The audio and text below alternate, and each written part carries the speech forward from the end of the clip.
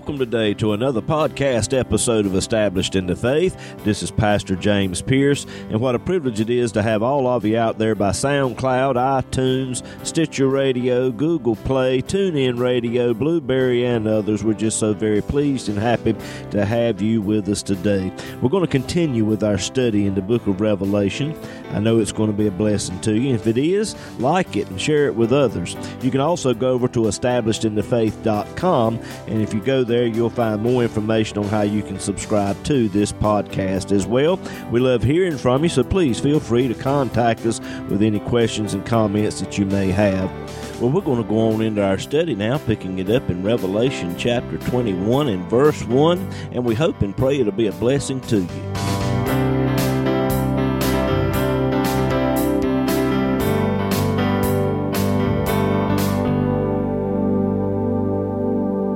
We're in Revelation chapter 21 tonight.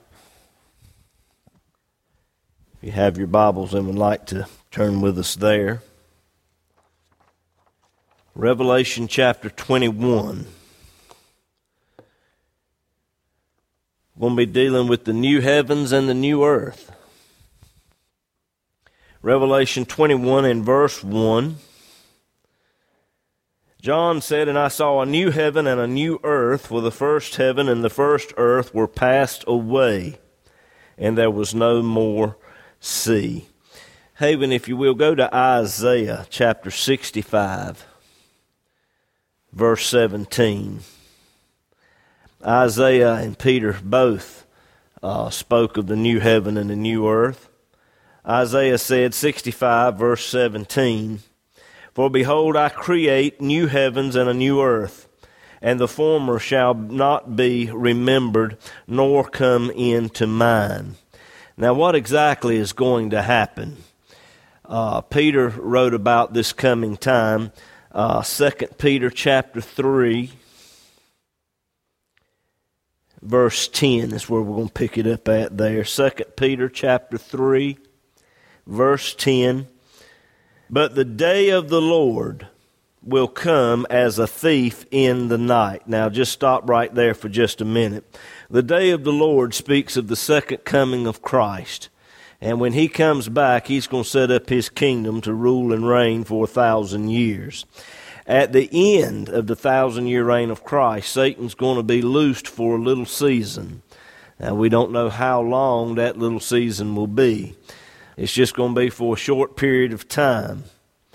But he'll be let loose to lead one last rebellion against God, and that's going to be put down. And once that's put down, we have the great white throne judgment, where death and hell was delivered up and all were made to stand before the great white throne. And the dead were judged out of the things that were written in the books, and whoever was not found written in the Lamb's book of life was cast into the lake of fire. And that's where they will spend eternity. At the end of the great white throne judgment, immediately following that will be the new heavens and the new earth. Now, this new heavens and the new earth is going to come about by fire. Let's read it again. 2 Peter 3, verse 10, "But the day of the Lord will come as a thief in the night." And again, that's the second coming of Christ. He's going to be coming back at the Battle of Armageddon when the Antichrist is coming down on Israel with all of his armies. And he's going to try to wipe them off the face of the earth. And they're not expecting Christ to come back. He's going to come back as a thief in the night. He's going to catch them off guard. You know, and that's kind of an amazing thing to me. The Bible plainly tells us when these things will be taking place. During the tribulation period, you're going to be able to look at the newspaper and see the events that are going on. And you're going to be able to say, hey, you know, it's X amount of time before this happens. They should know that Christ is at hand. "But the day of the Lord will come as a thief in the night, in the which the heavens shall pass away with a great noise, and the elements shall melt with fervent heat. The earth also and the works that are therein shall be burned up. The heavens shall pass away with a great noise. That's at the end of the millennium, when Satan leads his last rebellion against God and the great white throne judgment is over with.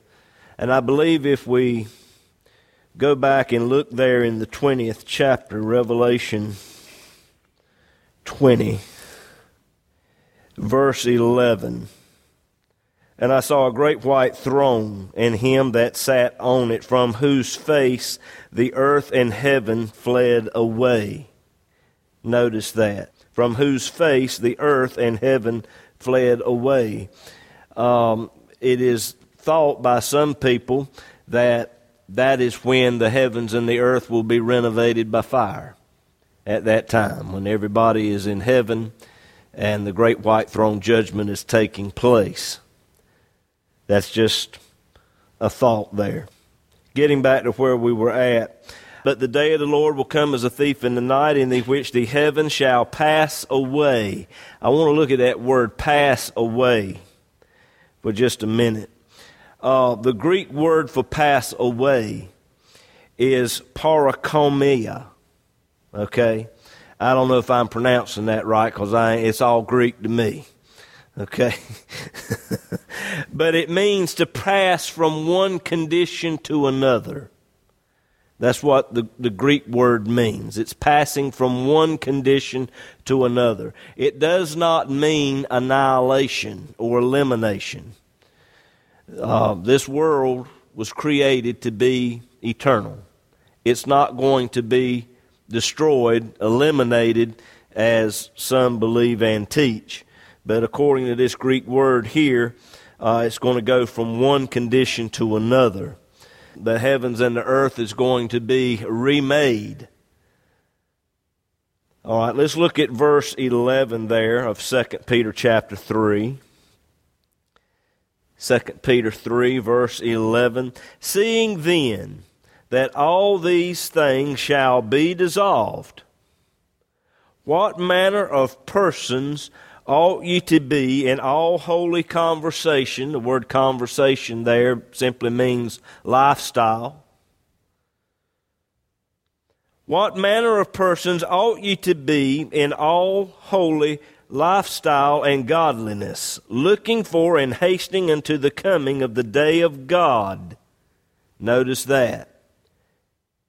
Up in verse 10, it's the day of the Lord. Here in verse 12, it's the coming of the day of God. There's a difference.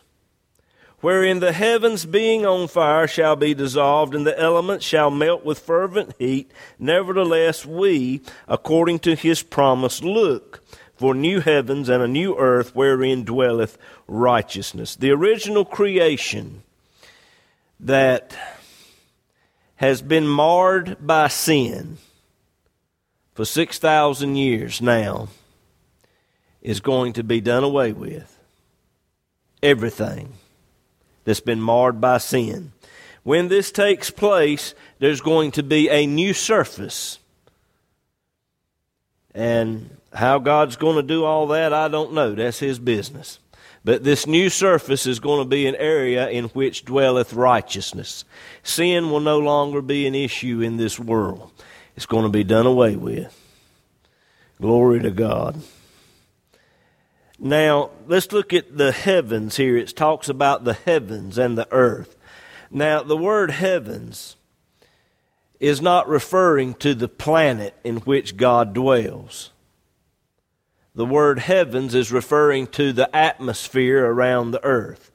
We have three heavens. The Apostle Paul said, I was caught up to the third heaven. The third heaven is the actual place or planet where God dwells. But there are three heavens. You have the atmosphere, which is around the earth.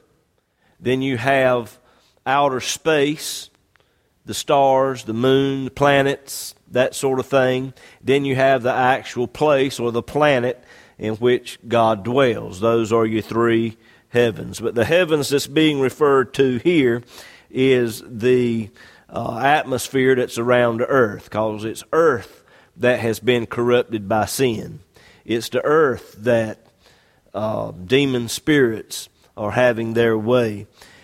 Satan is called the prince of the power of the air. If God would pull back the blinds tonight and we could look into the spirit world, you would see demon spirits occupying the atmosphere of this earth. All that's going to be cleansed and done away with. You know, they keep talking about holes in the ozone and going green and air pollution and all this kind of stuff. Right here is where God's going to fix it. They keep talking about global warming and gases and all this kind of stuff. Right here is where God's going to fix it. New heavens and a new earth. All of it's going to be cleansed by fire. Now, let's look at the word new. New. The Greek word for new is kainos. Again, that's Greek to me. I don't know if I'm pronouncing it right or not, but anyway. It means freshness with respect to age. The idea is simply this. When it's all finished, it's going to be brand new, which is obvious. But God's going to be here. God the Father. And we're going to read about it in just a minute. It's going to be new as far as freshness is concerned. No matter how old it gets, it's always going to have that new and fresh appearance to it. Now, that just boggles our minds because, you know, you go out and you buy a new car, and as soon as you drive it off the lot, it's depreciated several $1,000s. In a week or so, you go out there and look, you got a scratch on it, or it gets dirty. It starts to lose its freshness, its new look. They did a great job out there in the fellowship hall. That floor looks great. But we had homecoming out there this past Sunday, and I guarantee you if we go out there and look hard enough, you're going to see that floor don't look as fresh as it did when they drove the last nail in it or whatever it was they did out there. And all of you that participated in that, we thank you and we appreciate all your work so very, very much. But in our minds, new has to do with brand new, buying it from the store. But God's definition of new, His presence is what keeps it new and fresh. And we're going to look at that in just a minute. The latter part of verse 1 says, "And there was no more sea." Of Revelation 21, verse 1, there was no more sea. The sea is a result of Noah's flood. And God brought judgment upon this world because of sin. So when you go down to the beach and you look out and you see all that water, which incidentally covers about 3/4 of the earth's surface, which greatly limits man being able to populate that area. All of that, the oceans, is a result of sin. There'll be no more sea. The new heavens and the new earth. When that fire comes from God and this earth is renovated by fire, there'll be no more sea, no more oceans. Anything and everything that sin has destroyed or corrupted is going to be done away with. Now, there'll still be some small lakes, rivers, streams, that sort of thing. But the oceans are going to be done away with at that time. All right, Revelation 21 and verse 2. But before I get to that, let me ask this question. And maybe some of you are thinking about it. When this renovation of fire takes place in this world, where will we be? Have you ever thought about it? Are we going to be here when all that fire is going on? Will we be burned? You got to keep in mind there's going to be natural people living in physical bodies just like we are living in physical bodies right now. What's going to happen to these people? I don't think that's a problem with God.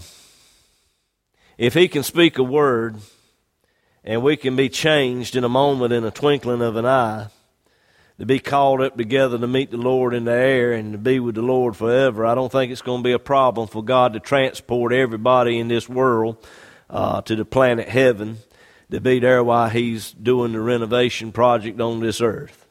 But I don't know. We're just going, right now our main concern should be getting there. Amen?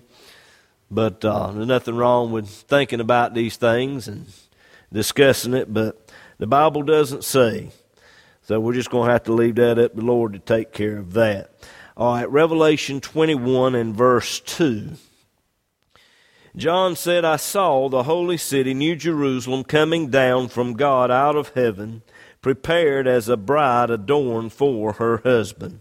Now this presents the new city for the new earth. It's going to be utopia. Ever since the fall, man has tried to create a utopian paradise where there will be no problems. The problem with that is man has always tried to have this paradise without God. And it's impossible to have a perfect environment and God not be in it. That's why it plainly says here, the holy city, New Jerusalem, is coming down from God. There's your utopia right there. You can't have utopia without God. And it's coming down from God out of heaven, the Bible says, prepared as a bride adorned for her husband. Now this proclaims the dwelling place and the eternal home of all the redeemed that's been especially prepared for us. That word prepared, it harks back to what Jesus said in John 14. Haven, if you will, put that up on the screen. John chapter 14, verse 1, a very familiar passage of Scripture. Jesus said, let not your heart be troubled. You believe in God, believe also in me. In my Father's house are many mansions. If it were not so, I would have told you. I go to prepare. John said it's been prepared as a bride adorned for her husband. I go to prepare a place for you, and if I go to prepare a place for you, I will come again and receive you unto myself, that where I am, there you may be also. Now, I want you to think about the time in question of which Jesus spoke this to the disciples. It was just a matter of hours, and Jesus would go to the cross. When Jesus went to the cross, He paid for this of which we're reading about right here, that place. He said, I go to prepare a place for you. The preparation, part of it, most of it, well, I guess you could say all of it, was done at Calvary. If it weren't for what Jesus did at Calvary, you and I wouldn't even see this holy city. But one day, we're going to see this huge city, this 1,500 miles square, 1,500 miles high. Streets are made of pure gold. Glory to God. That's just, our minds can't comprehend what God has prepared for those that love Him. And you know, Jesus did it all for us. He did not do that for Himself. The Lord, when He paid the price for sin, He paid for this beautiful place that one day we're going to see and one day we're going to enjoy it. We just can't thank the Lord enough for what He's done. Revelation 21 verse 3. And I heard a great voice out of heaven saying. Now, this particular phrase is used 21 times in the book of Revelation. It always denotes something of great importance. This is the last time that this phrase is used. It proclaims that which God has always intended to do all along, and that's to be with His people. He said, "Behold, the tabernacle of God is with men, and He will dwell with them, and they shall be His people, and God Himself shall be with them, and be their God." In the very beginning, the opening chapters of the book of Genesis, we see where God was walking in the midst of the garden, walking among the trees of the garden, having communion with Adam and Eve. And immediately after the fall, God killed an animal and pulled its skin off and made coats to cover Adam and Eve. And in that act, He instituted the sacrificial system, which pointed to what Jesus would do for us at the cross. God, in that act, was reestablishing fellowship with man. He wants to be with His creation. I want to say that again. He wants to be with His creation. He wants to be with you. You should want to be with Him. You should set aside a few minutes every day just to get alone with Him. I feel that. I sense that. God wants to be with you. Just let that sink in for just a moment. God wants to be with you. He wants to have communion with you. He wants to have fellowship with you. Same time, He wants you to have fellowship and communion with Him. He instituted that sacrificial system, in essence telling man, if you will shed the blood of an innocent victim, which typified Christ and what He would do at the cross, without the shedding of blood there can be no remission of sin and no fellowship with God. And God said, if you'll do this, then we can have fellowship. A short time later, God spoke with Moses, told him to build the tabernacle and all of its furnishings. He said in Exodus 25 verse 22, He said, "There I will meet with you, and I will commune with you from above the mercy seat and between the two cherubims which are upon the ark of the testimony." That's Exodus 25 verse 22. God wanted to be with His people, so He had Moses to build the tabernacle. And there He communed with Moses. Many years later, the Lord chose Jerusalem to be the city in which He would place His name. And a temple was built there in Jerusalem for people to worship and to be with the Lord. And the Lord would actually dwell there in that temple in Jerusalem. When Jesus died on Calvary, He said, "I'm not going to leave you comfortless. I'm going to send a comforter. I'm going to send the Holy Spirit to abide with you." Today, because of what Jesus did at the cross, we now have the Holy Spirit living inside of us. Do you see the progression? God is ever since the fall, God is ever moving a little bit closer and a little bit closer, wanting to be with His people. At the second coming, the Lord Jesus Christ is going to set up His kingdom to rule and reign in this world. But there's still going to be sin in this world. There's still going to be people who rebel and want to do their own thing, and whatever the case. And that's why Satan's going to be loose for a little season at the end of that millennial reign to pull all of these people who reject the Lord and they don't want to do right. They'd rather have sin than to have the Lord. And Satan's going to pull all these people together. The Bible simply says that fire came down out of heaven and consumed them all, and they were not. And that was the end of that. But the Lord is going to be here for 1,000 years. Again, the Lord wants to be with His people. But here, in Revelation 21 and verse 3, the tabernacle of God is with men. He will dwell with them, and they shall be his people. And God himself, we're talking about God the Father.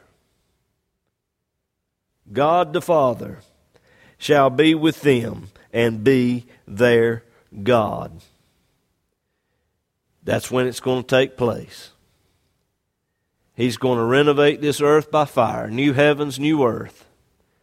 And then God's going to transfer his throne from the planet heaven to the planet earth. And the millennium, Christ ruling and reigning for 1,000 years, is going to set the stage for the coming of God the Father. Haven, if you will, go to 1 Corinthians 15. 1 Corinthians 15, verse 24. Then cometh the end, when he, talking about Christ, shall have delivered up the kingdom to God, even the Father. When he shall have put down all rule and all authority and power. For he must reign till he hath put all enemies under his feet. That's the millennium. That's the millennial reign of Christ. The last enemy that shall be destroyed is death. John said, and death and hell were thrown into the lake of fire. For he hath put all things under his feet. But when he saith all things are put under him, it is manifest that he is accepted, which did put all things under him. And when all things shall be subdued unto him, then shall the Son also himself be subject unto him that put all things under him, that God may be all in all. In other words, God himself is going to come from heaven to earth. And the millennial reign of Christ is what's going to set the stage for the coming of God the Father. And at the end of the millennial reign, this earth will be renovated by fire. And then the new Jerusalem will be coming down from God out of heaven. And you know what? Right now, these are mere words that we're reading. Right now, we can only see it with the eye of faith. But one day you're actually going to see this thing take place. And what a day that's going to be. Glory to God.